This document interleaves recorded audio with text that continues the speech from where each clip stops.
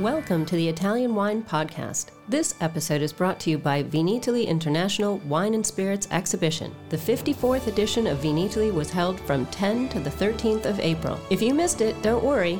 Go to vinitalyplus.com for on-demand recordings of all the sessions from the exhibition. And remember to save the date. The next edition of Vinitaly will be held from the 2nd to the 5th of April 2023.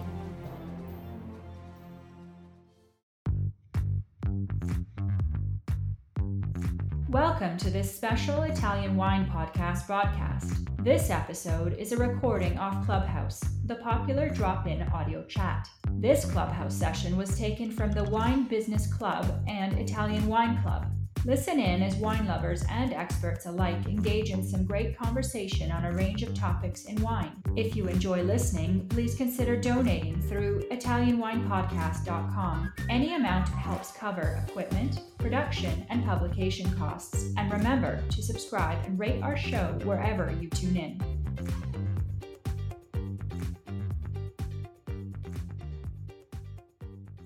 My name is Stevie Kim. This is the Italian Wine Club on Clubhouse. And I'm going to kill you because I thought we were supposed to have a break for Vinitaly, but in fact, we only had 1 week break because you put this on Friday. So sorry about that. You know, we usually do it on Thursday, so we said let's take a break for Vinitaly because everyone's been working really hard. And then I just saw that, we had to do the Clubhouse today. But I'm glad that you were able to organize this. So let me just welcome everybody. I don't even know. This is a little bit earlier than we usually do. So let's do this. What number episode is this? Is this... Actually, this is the 37th episode of the Ambassador's Corner. Wow. So that means for 37 weeks consecutively, we have been hosting the Ambassador's Corner, which is basically we ask one of our ambassadors to invite their favorite wine producer, and they do this kind of like a fireside chat, deep dive into this winery with the winemaker or producer or wine personality of that company. So today we have Justin with us from Hong Kong. Justin Hi. Chen. Yes. He's of course our Italian wine ambassador from Hong Kong. When did you do the course? I can't remember. You mean the VIA it's course, it's the VIA. It's in the Hong Kong version. I think it's in the November of 2019. Right, you did the 2019. So actually that was the last year, the very last year before the pandemic. Yes. I'm quite lucky, God. actually. And I haven't seen you since, actually. Yeah, because we travel stopped. We don't have the chance to actually see each other since then. So Justin, what is going on now in Hong Kong? What is the? You guys are not locked down, right? Or we are not locked down, but we have social distance rules. Mm-hmm. So all of our course so far has been online. So I still hosted a class and also various different tasting workshops. So we managed to send the samples to the participants. But so you're back to virtual tasting again. Yeah, we because of the fifth wave, it's quite. Oh, jeez. Yeah, but we are improving now. So actually, starting from the 21st of April, the social distance rule will be relaxed. So we will actually, hopefully, we will resume the face-to-face class in May, I think. Oh, it's so crazy. I see, of course, Kevin, Cheetah, Slavic. We've seen in the audience, and we just saw them because they were here for 5-star wines and Vinitaly. We've just concluded Vinitaly the day before yesterday. It seems like ages ago. So we ran, of course, 5-star wines, and then we did Vinitaly International Academy, and then we did opera wine, and 4 days of Vinitaly. So it's literally been a Vinitaly marathon, and we have just concluded, and I was crossing my fingers every day just so that, the COVID was under control. So, but yeah, it's so difficult. It's so crazy, the fifth wave. And definitely the COVID pandemic is not over yet. Anyways, let's go back to the show. Justin is, of course, a wine educator, and he works with, I believe, Deborah Myberg, MWM Wine School. Is that Deborah's school? Yes. Okay. Yes. So you work with Deborah in Hong Kong. And of course, you are also our educator. You're running our Italian Wine Maestro program there. You are diploma, WSET, and also certified educator for them. And you are the wine scholar, Guild Italian Wine Scholar, and you're just one smart fellow. I think you were the best in our class from our graduating class, if I don't recall. So, and you are very keen about Italian wine as well. So, Justin, you have today with us Francesco from Poliziano. Yes. Why did you choose Francesco Carletti as your favorite producer to be interviewed today? So actually, first of all, is that I've been a long wine lover of their wine, particularly their flagship wine, the Arsenone. Actually, is one of my favorite Vino Nobile di Montepulciano, and so I have been drinking their wine for quite a long time. But actually, I think the chance is that later on I got to know their importer in Hong Kong, which was Cheta, and run by Katie Massey. So I think Katie introduced me to Francesco, and I hosted several masterclass and tasting workshops with Poliziano. So I think I get more and more get to know this winery and appreciate their efforts to actually in the reviving of the fame of Vino Nobile. And I even wrote an article in the local wine magazine about their winery. So that's the reason why I choose their winery for today's interview. Excellent. Is Katie still in Hong Kong? Yes. Oh, so she's still living in Hong Kong? Yeah, because I think that she said to me that probably she will join today's interview as well, but so far I haven't seen her. Yeah.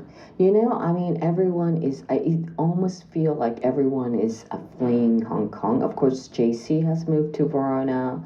Mm-hmm. Sarah, who taught the course here last week, she has moved to Seattle in America. Mm-hmm. Mm-hmm. Francesco, of course, Italian wine expert. He did the course with you, right? No. Yeah. He did, right? Yeah, exactly. Yeah. And he was living in Italy for just a brief period. In fact, he also translated Professor Attilio Scienza last June for the VIA flagship edition. And then he's now living in Argentina. Oh, really? So, yeah. So he couldn't come and join us this year.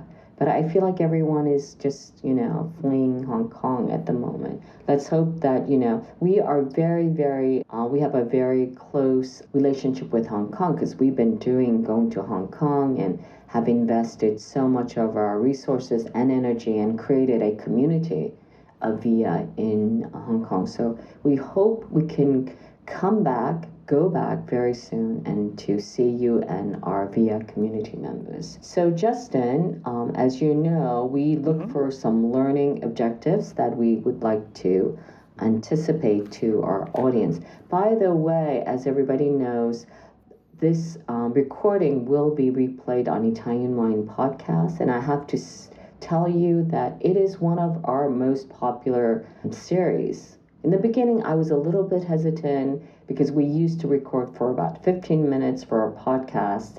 And then I said, who the hell's going to listen to an hour chatting about, wine? But it turns out that everyone is very much interested in the deep dive version. So very, very popular indeed. So tell us about the learning objectives. Yeah. Actually, I think basically would like to introduce you guys to this great winery to understand their history and the latest development.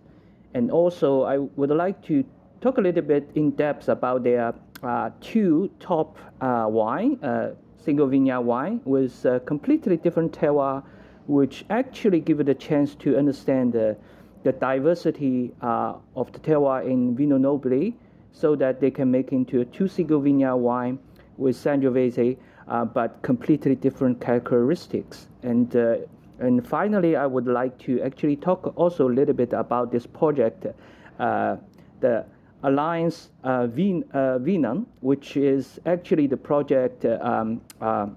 Poliziano is one of the members, and to actually try their efforts to actually really to achieve the renaissance of Vino Nobile.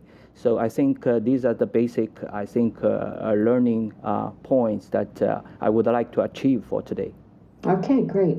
So over to you, Justin. I'll come back towards the end and close up the room. And if there are any questions, we'll take a few questions, etc. Okay? So on those rare occasions, I will shut up now, believe it or not, and let you take over.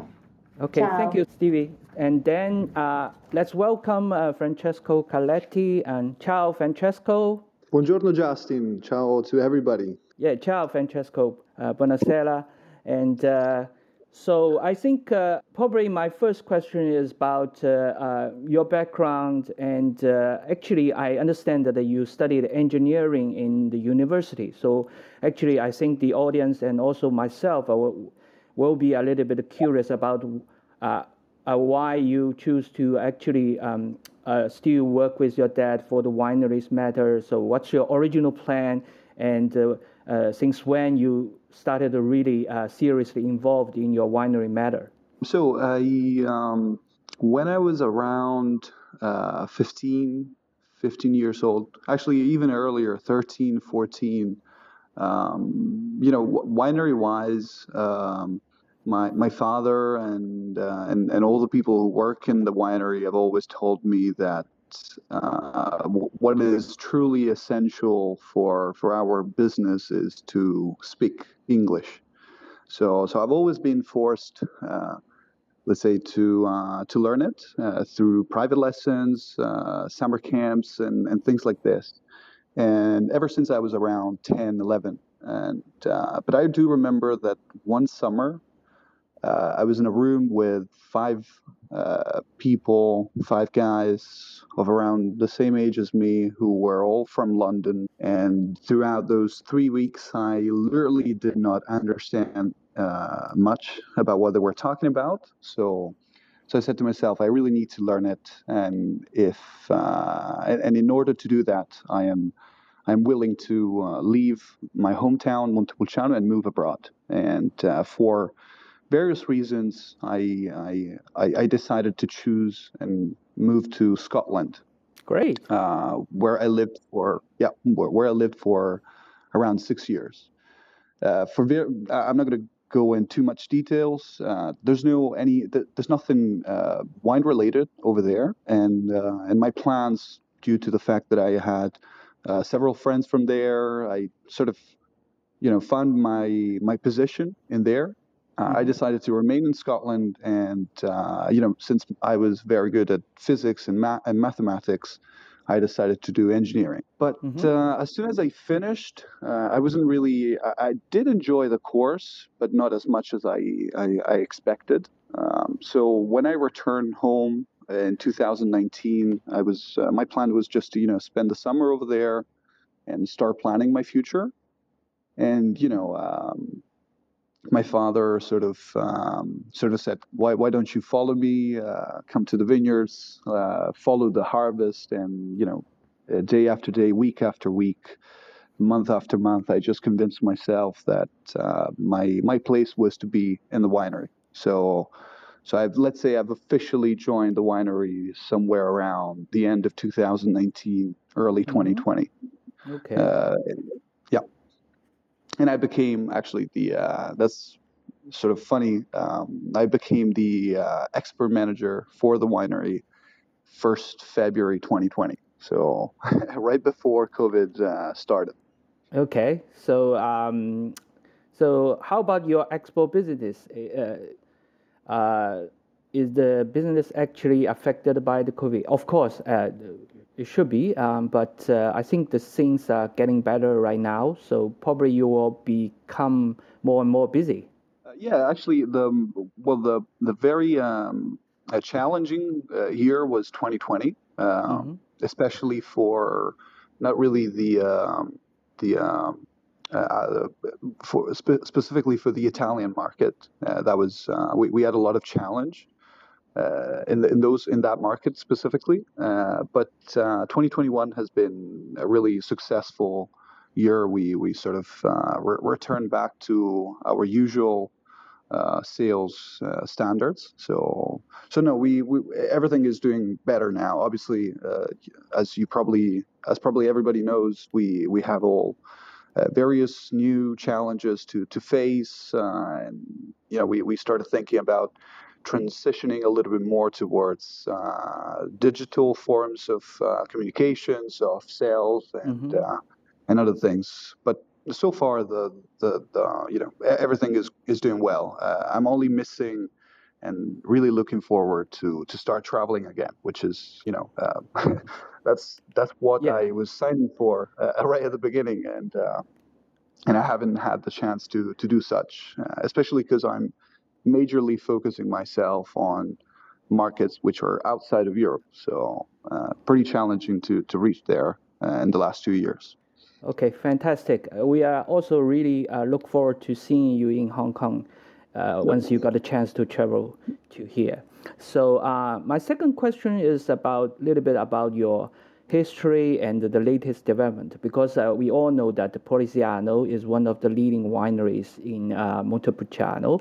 And actually, this is the winery that really is one of the pioneer to start the modernization of the viticulture and the winemaking for Vino Nobile. So could you give us a little bit about the backgrounds and also your latest development? So the winery was founded in 1961 by my grandfather. My grandfather specifically wasn't a really it wasn't a person who was involved in agriculture in general, because at the time when he relevated the estate wasn't majorly focusing on grape production and therefore wine. So my grandfather started to reorient the winery, or rather the estate, towards vines, cultivations, and producing wine. But as you said, everything started off sort of later on when my father really started. My father graduated in agriculture engineering, so he was really he knew a lot more things than my grandfather on cultivating in general, and everything from 1980 practically, because my father graduated in 1978. He did some working experience around Italy, in Verona specifically, and also in Montalcino. And in 1980 he decided to fully took over the business, for which my grandfather was sort of quite happy about it, and ever since he started, he made the first bottles. Actually, not the first bottles of Vino Nobile. Those ones were made by my grandfather, but he changed the labels, and he was the one who started the Asinone, which, by the way, is one of the first single vineyards, not only in Montepulciano but also in Tuscany. Ever since then, he obviously, as you were saying, we started with modernizing the approach of cultivation. So sort of changing what it was the tradition of the time. He was greatly influenced by international approaches, especially in terms of aging, and we kept on building the company. Initially, we had only around 22 hectares, whereas now we have about 130, 140 hectares in the Montepulciano area. We also have two and a half other estates.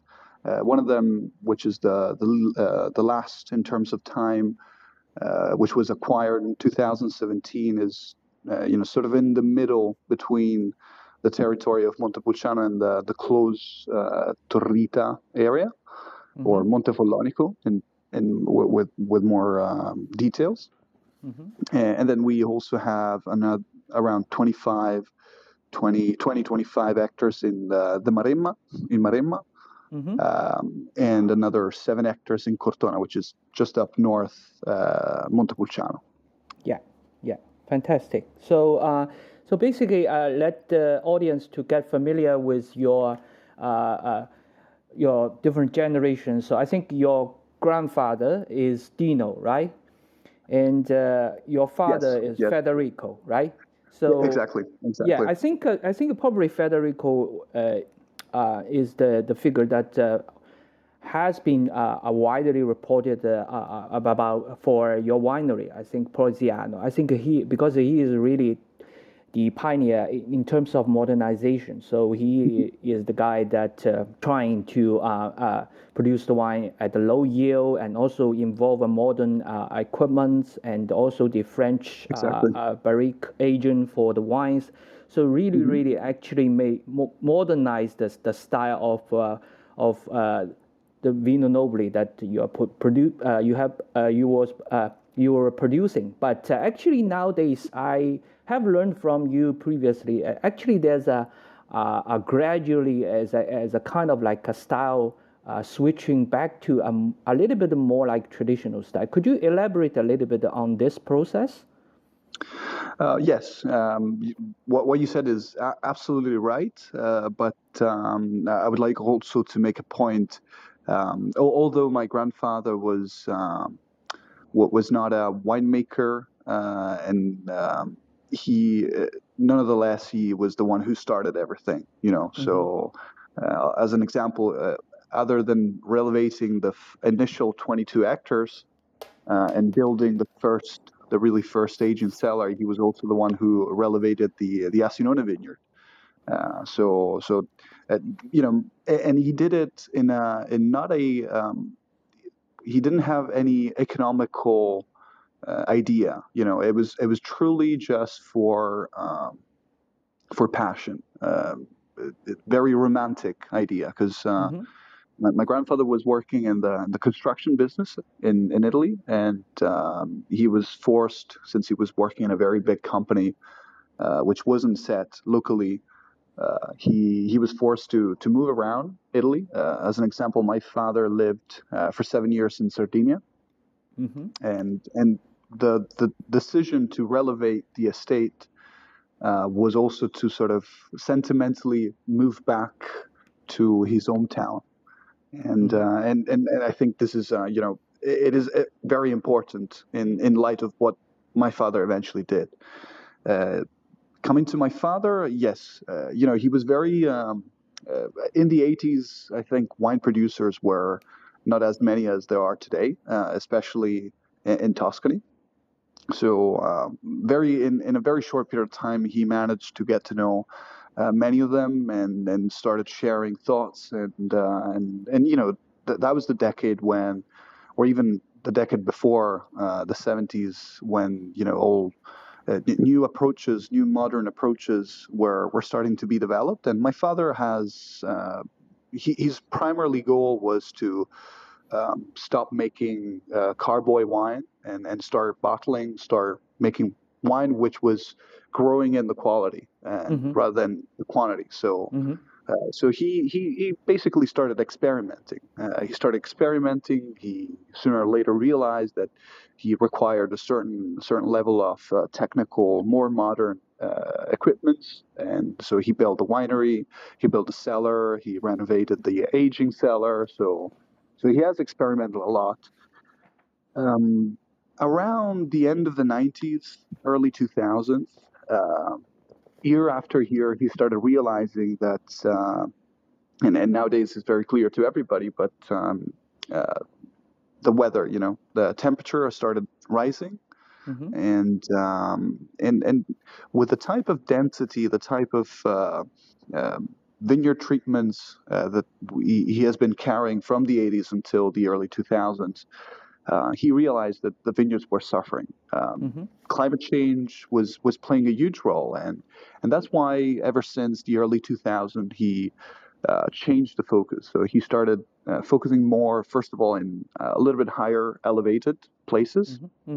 So we stopped acquiring or planting in very low altitude the places of the Montepulciano territory, and he started going a little bit higher up. And as well, he started, adjusting the density. He moved from 5,800, 6,000 plants per hectare more back to the 5,000, 5,200. Then he raised the height of the plants, and then obviously a huge internal study of the best clones of Sangiovese, the best rootstocks, which we're adapting in the various territories, the various terroir that we have, because our estate is not placed in only one specific position of Montepulciano, but it's displaced all across the town, the territory. Great. So I think, I think we will also talk a little bit about the style switching when we discuss your two single vineyard wines. I think talking about your wine, I would like to first discuss about your basic Vino Nobile di Montepulciano. I think this one is, for me, is a really, really a lovely wine and very consistent wine, and also with excellent value. So this is a wine actually produced in a fairly large quantity, but year in, year out, you can still maintain a very good quality and consistency. Could you share us a little bit about the basic style of your Vino Nobile di Montepulciano that you, as a producer, that you want to achieve, and also the efforts that have been done in the vineyard and also in the cellar, that you guys are trying to keep the consistency and the quality of this basic Vino Nobile? Well, first of all, you did mention something relatively important about the numbers of bottles that we make of this wine. On average, we make about 150, 180,000 bottles of our regular Vino Nobile. Well, I would say its style, Sangiovese is greatly influenced, and maybe we will talk about it with greater details when we touch the crus.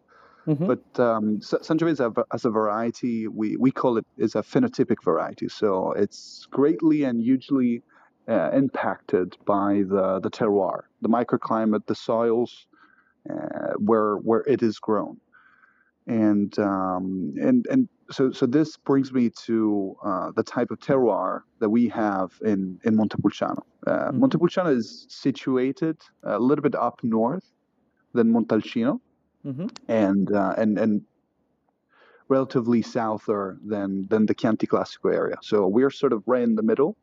The type of weather that we have is quite continental, and the characteristics of our soils is, although we have in some cases we have some more sandy soils, the tendency is to always find clay soils, and clay soils usually produce usually sort of highlights the tannic side of Sangiovese. So style-wise, I would say that our Vino Nobile, which is at the end of the day a blend of the various parcels that we have all across the Montepulciano territory, is quite of a powerful, medium to full structured type of wine, and it's sort of has always been like this ever since my father started producing it. Over the years, as I was mentioning earlier, we have started to go a little bit higher in elevation, and we have also acquired, especially towards the Vagliano area, which is like a fraction of Montepulciano territory. A a lot of vineyards, a lot of soils which have a strong base of sand, which inevitably has allowed us to make some more lightweight, more acidity-based type of Sangiovese, which are pretty much every year in the last say 5 to 6 years been blended in the Vino Nobile, in the regular Vino Nobile. So I would say that although the primarily structure, so this medium to almost full-bodied, depending on the vintage, Vino Nobile is slowly in the last 10, 15 years starting to be to grow in acidity, grow in freshness, and we're starting to contain it a little bit more in powerfulness. In terms of in terms of taste, the wine is there's no doubt about it. It's becoming more typical every day, every year more. As you know, in Montepulciano we're a little bit different than Montalcino. We have a 70% minimum of Sangiovese. My father has always worked within the 70 to 85% of Sangiovese, whereas the remaining was always Canaiolo and Colorino, which are local varieties of our territory. But we can also say Tuscany in general, and a little bit of Merlot as well. In the last, I would say 2, 3, 4 years, we have started to consistently grow the percentage of Sangiovese, and now we are almost reaching 95% of Sangiovese. So it's around 92%. The Nobile 2018, which is the one that we are currently have in the market, it's around 92, and I think 2019 is even a little bit more, so nearly 95. So the wine is very typical. Our approach is to make it more balanced and more a wine which expresses itself in an equilibrium between the tannic and the structure and the freshness and the fruitiness. Okay, so this wine, the traditionally speaking, that the wine always involve a little bit of Merlot. So I would ask you that you still believe that recipe will actually you would still keep that recipe to involve a little bit of Merlot in the future vintage for this regular Vino Nobile, or you will consider maybe eventually you will actually use only the local grape varieties? I think that this is more of a question to me, I would say. I think our approach is to probably reach the 100% Sangiovese in the close future. Obviously, this also has a huge. I mean, as I was saying earlier, Sangiovese is phenotypic, and when you have a very favorable vintage, as 2018 or 2019, we managed to make a lot of really, really, really good Sangiovese. So I believe that when these vintages occur, we will always try to push for the 100%, the purity of Sangiovese. Okay. Probably in a little bit more difficult vintages, we might still be blending. And concerning the Merlot question, for sure, in the next years we're gonna erase that component as well. Okay. Good. So I think because of the weather and global warming, I think also because of your I say choosing the right colognes of Sangiovese, I think your winery is now I think it's I got a feeling that you are become more and more confident in using a higher percentage of Sangiovese or even 100% Sangiovese for the regular Vino Nobile. So I think this is the probably I will look forward to taste more new vintages, and I think to get a more updated feeling about your regular Vino Nobile. And in terms of the two crus and the single vineyard wines, I think Arsenone is probably the most famous one, and this is the one that actually used to be one of my favorite, and because of this wine that I got to know Poliziano, but through our previous master class and also tasting workshops, I also got to know another actually very elegant vineyard, which is La Cagiole. So I think could you just introduce a little bit about these two vineyards and the terroir components and the different style of the resulting wines? But both of them are, as you said, single vineyards. So they're both coming from one specific vineyard. And a funny aspect, I would say, or a curious aspect, more curious than funny, is that both of the two vineyards have been planted in the 60s. So they to some extent, fully represent the traditional approach on planting. Both of them are cultivated not in Kerdensburn, which was the, let's say, the typical approach that we would had in the 80s and the 90s, but it's Guyot. And the density is a little bit higher than the real tradition. We are in the 4,500 plants per hectare, but obviously it's nothing compared to what it was in the 80s. And actually another very particular aspect, specifically of the Asinone. The Asinone is not, so it is to some extent representing the tradition, but it is also not, because in Tuscany we would always plant our vineyards in we call it ritocchino. So all the vines, all the rows are going from the top to the bottom, straight. Whereas the Asinone, for its peculiar shape, its peculiar shape, is actually planted from left to right, as they would most likely, as they would do in the Barolo area, as an example. Okay.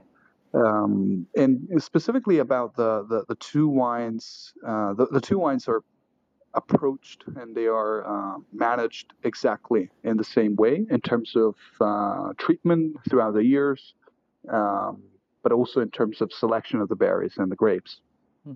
We initially make a first selection prior harvest.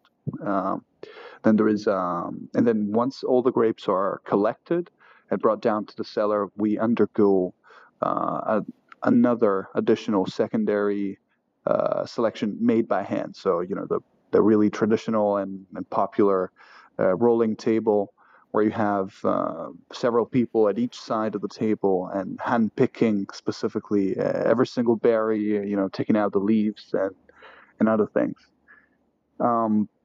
Concerning the soil, Asinone is a almost 40 to 45% of clay soil, whereas Le Cagiole is around 4 to 5, in some places even 7% of clay, but the vast majority is just sand. I think the richest point, it has around 72, 73% of sand. So two completely different soils. Another curious aspect is that these two vineyards are only around 800 meters apart. So that sort of shows you the differences that you can have in our territory, not specifically of Poliziano, but of Montepulciano in general. But what we have discovered, actually, in very recent period of time, is that both of these two soils are coming from one of the most ancient geological area of locally, which is the Pliocene. So we're talking about 5 to 6 million years ago. And these soils have been, they came out from the seaside, from the water, again, several millions of years ago. And this means that the soils are really poor.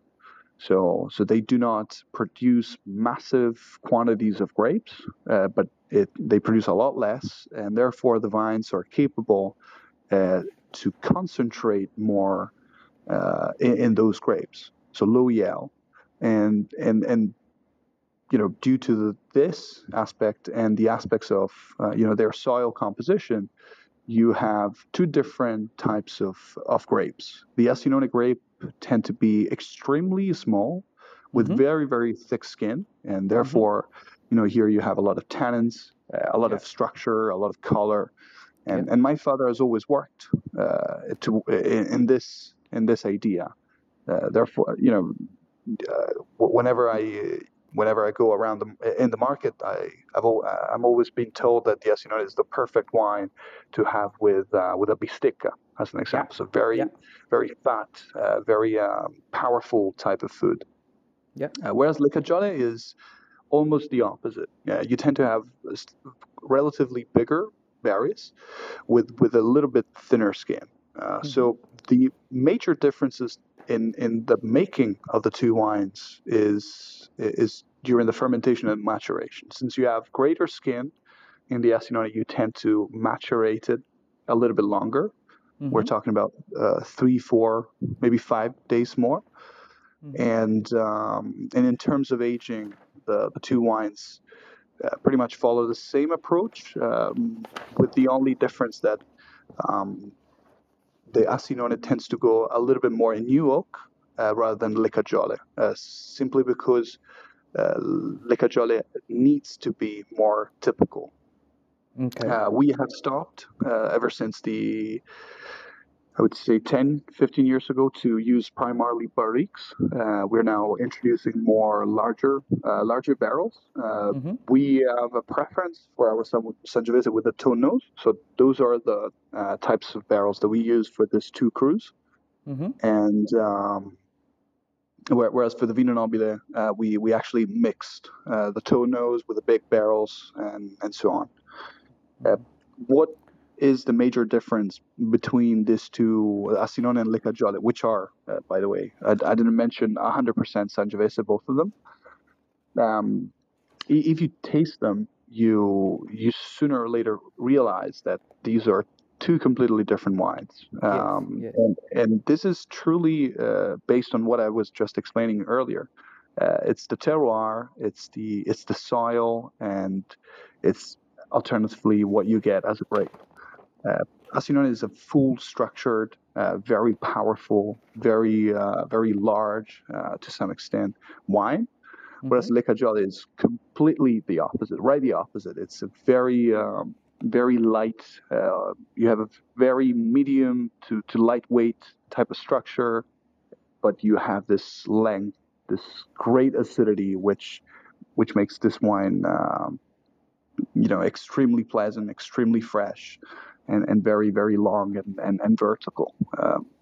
And again, as I was saying, both of them are 100% Sangiovese. The approach is pretty much identical, but here the territory, the soil is really making a huge difference. And I always like to finish off by saying that the Licajole is the feminine side of Montepulciano's Sangiovese, whereas Asinone is the masculine side of Montepulciano's Sangiovese.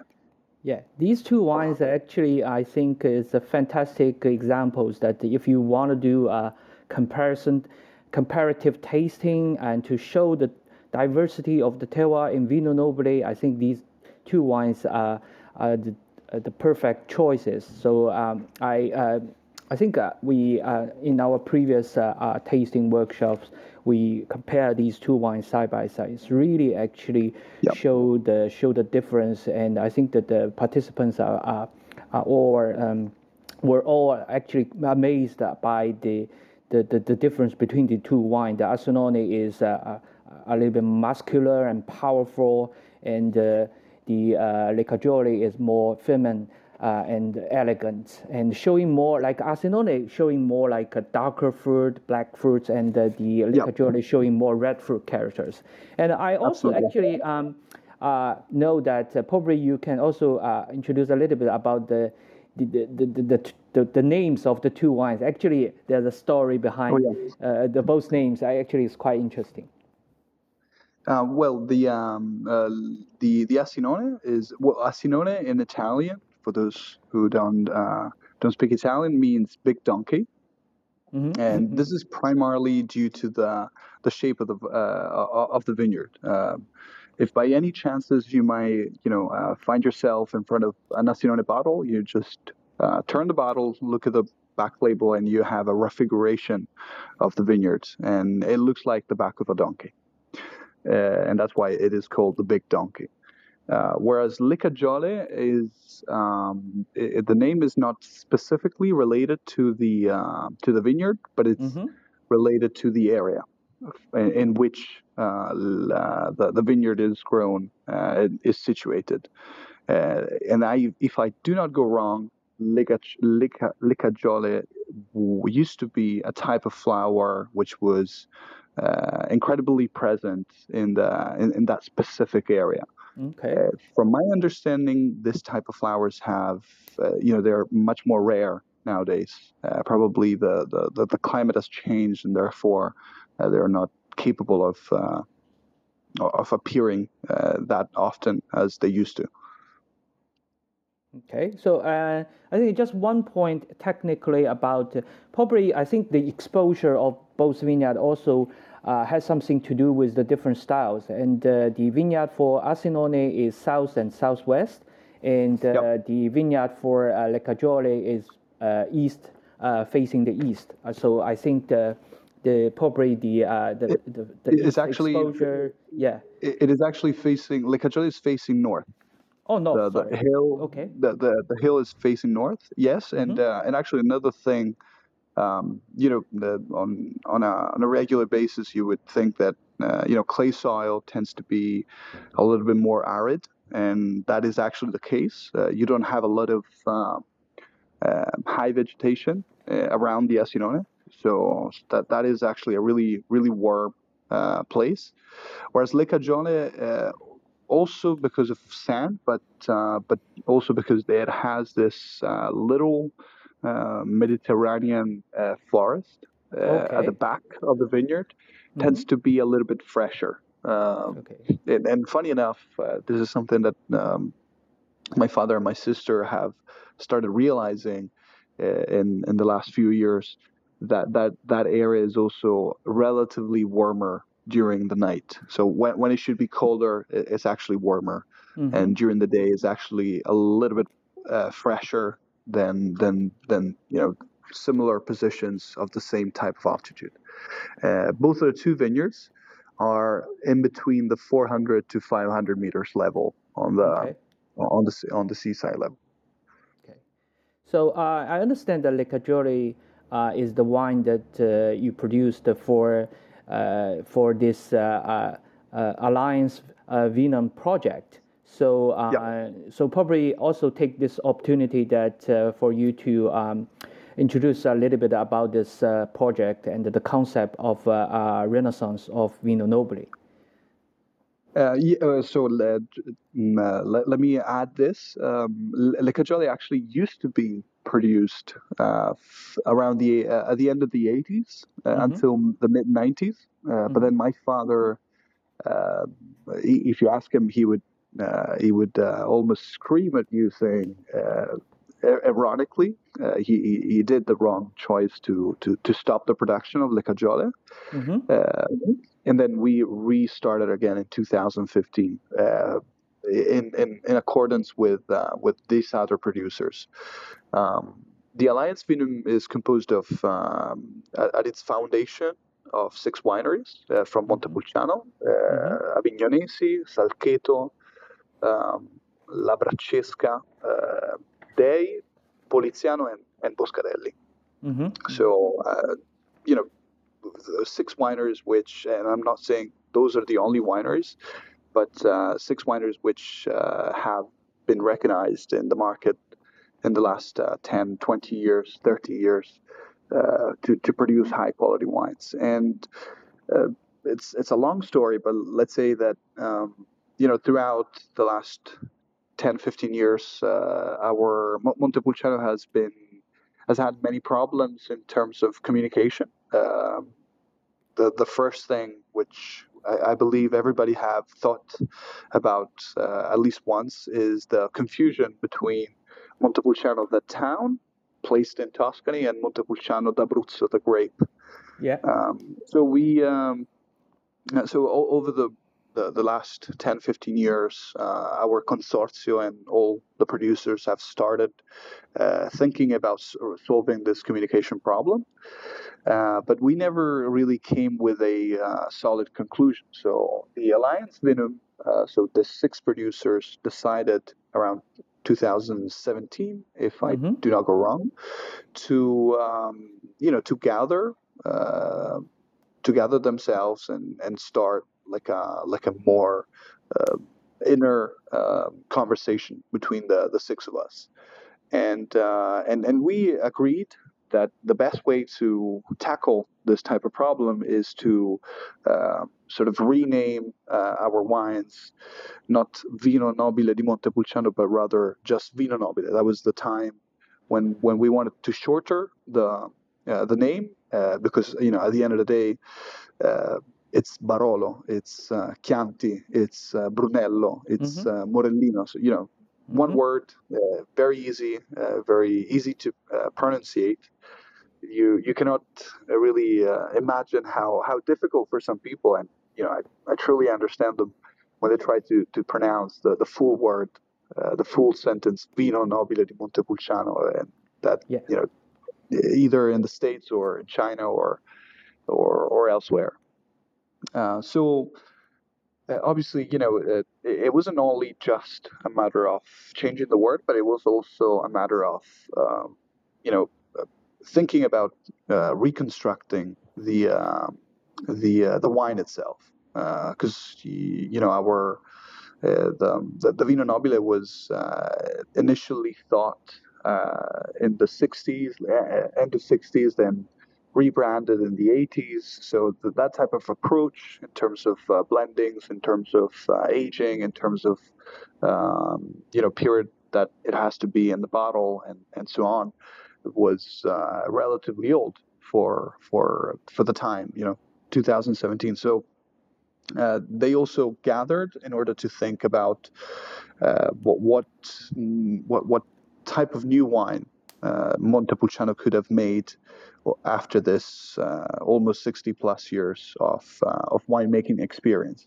And we came to conclude that the best approach is to have a 100% Sangiovese, a cru coming from old vines, which has a minimum aging of around 12, but in most of the cases of the winery is a little bit more in wood.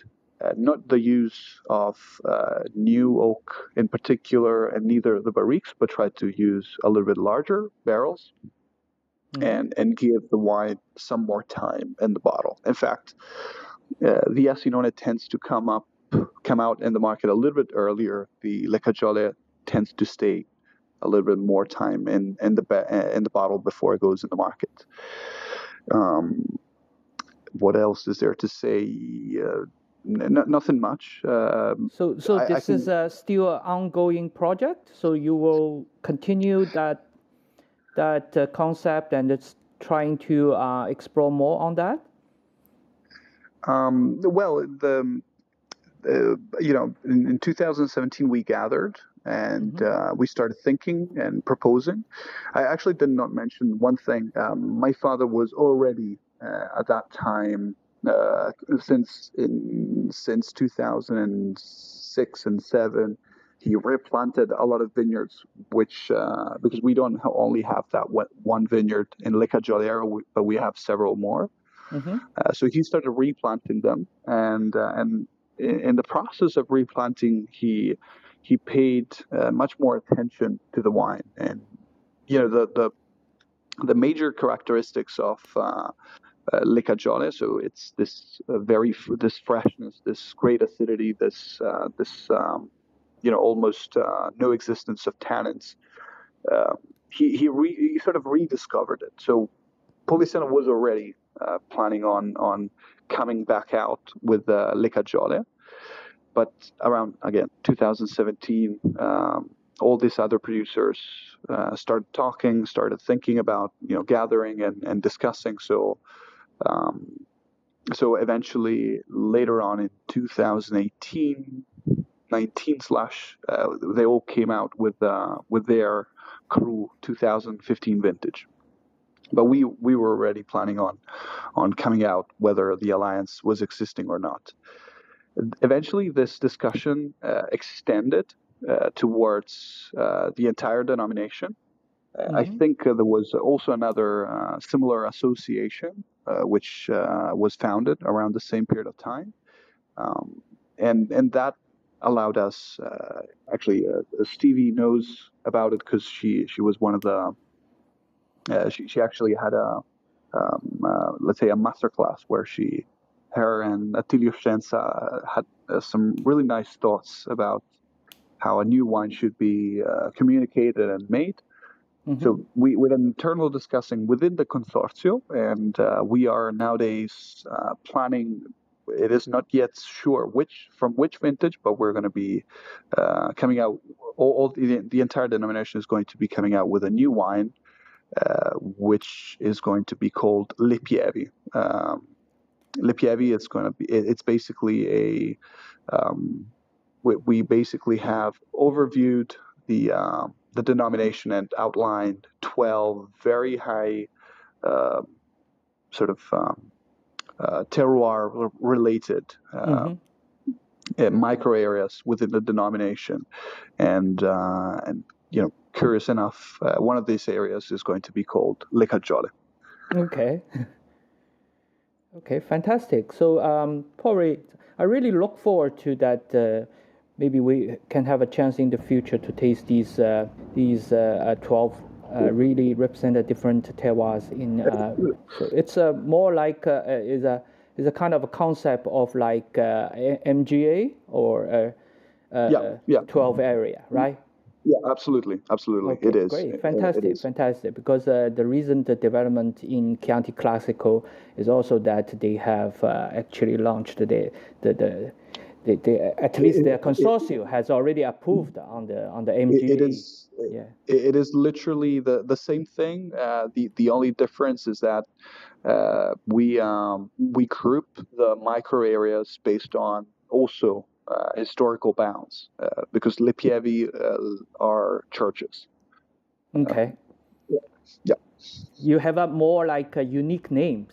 You have a more unique name. Belong to Montepulciano. I think that's a good idea because you have a slightly different name, more reflect the local culture to refer to your actually MGA concept. That's a fantastic, I think, idea. So I think we still have a couple of minutes. I think I would like to give back to Stevie and see, and also see whether there's any questions about our session. So first of all, can you guys hear me? Yeah. Yep. Okay. First of all, you guys have been so thorough. Let's give it up for Justin Chen and Francesco. Thank you. Francesco, Thank you. I am so impressed. First of all, you have clearly a great command of not only English, but also your wine stuff. And I think we were enthralled, all of us, just listening to you. I don't recall meeting you, Francesco, but I would love to have a chat with you next time I see you. And congratulations. Francesco, did you come up to Vinitaly? I did. I actually did. You mean how was it? How was Vinitaly for you? Well, it's you can tell me the truth. We're only going to, only 5,000 other people will be listening on the podcast. I lived abroad, so I was never I never had the chance to go there as simply as the son of right. So that was actually my first. That was your first? You were Vinitaly virgin? Yes. Oh my goodness. I loved it. I really enjoyed it. Although most of my colleagues were saying that, there were a lot less people right. than the usual. But but it was really good. I managed to get to taste some really, really good wines, and get to know some really, really nice people, and obviously, after Vinitaly, that's where the social starts, and I really enjoyed so that you one. partied in Bottega. Not as much, but no, I was in the square. Right. Most of the times, yeah. Okay, excellent. So listen, this episode will air soon. Joy. May the 5th. That seems to be the date I have on my calendar for this episode. Okay, so this recording will air on the 5th of May, but I want to I have a small ask for everybody, and please spread the word. We got delisted on Spotify, and we had some issues, so please go back and follow us and listen to us on Spotify so we can rebuild bigger and better. But we have been getting a lot of listens, so thank you all for following us. As you know, it's a labor of love, so please send in those comments and spread the good word and gospel about Italian wine. Thank you very much, Justin and Francesco. See Thank you you, very Stevie. soon, here or there. Ciao ragazzi. Yeah, hope so. Yeah. Thank you. Thank you. Ciao. Ciao, ciao tutti. Ciao. Have a good day. Ciao. Thanks for listening to this episode of the Italian Wine Podcast, brought to you by Vinitaly International Wine and Spirits Exhibition, the biggest drinks trade fair in the world. Save the date. The next edition of Vinitaly will be held the 2nd through the 5th of April 2023. Remember to subscribe to Italian Wine Podcast and catch us on SoundCloud, Spotify, and wherever you get your pods. You can also find us at ItalianWinePodcast.com. Chin chin!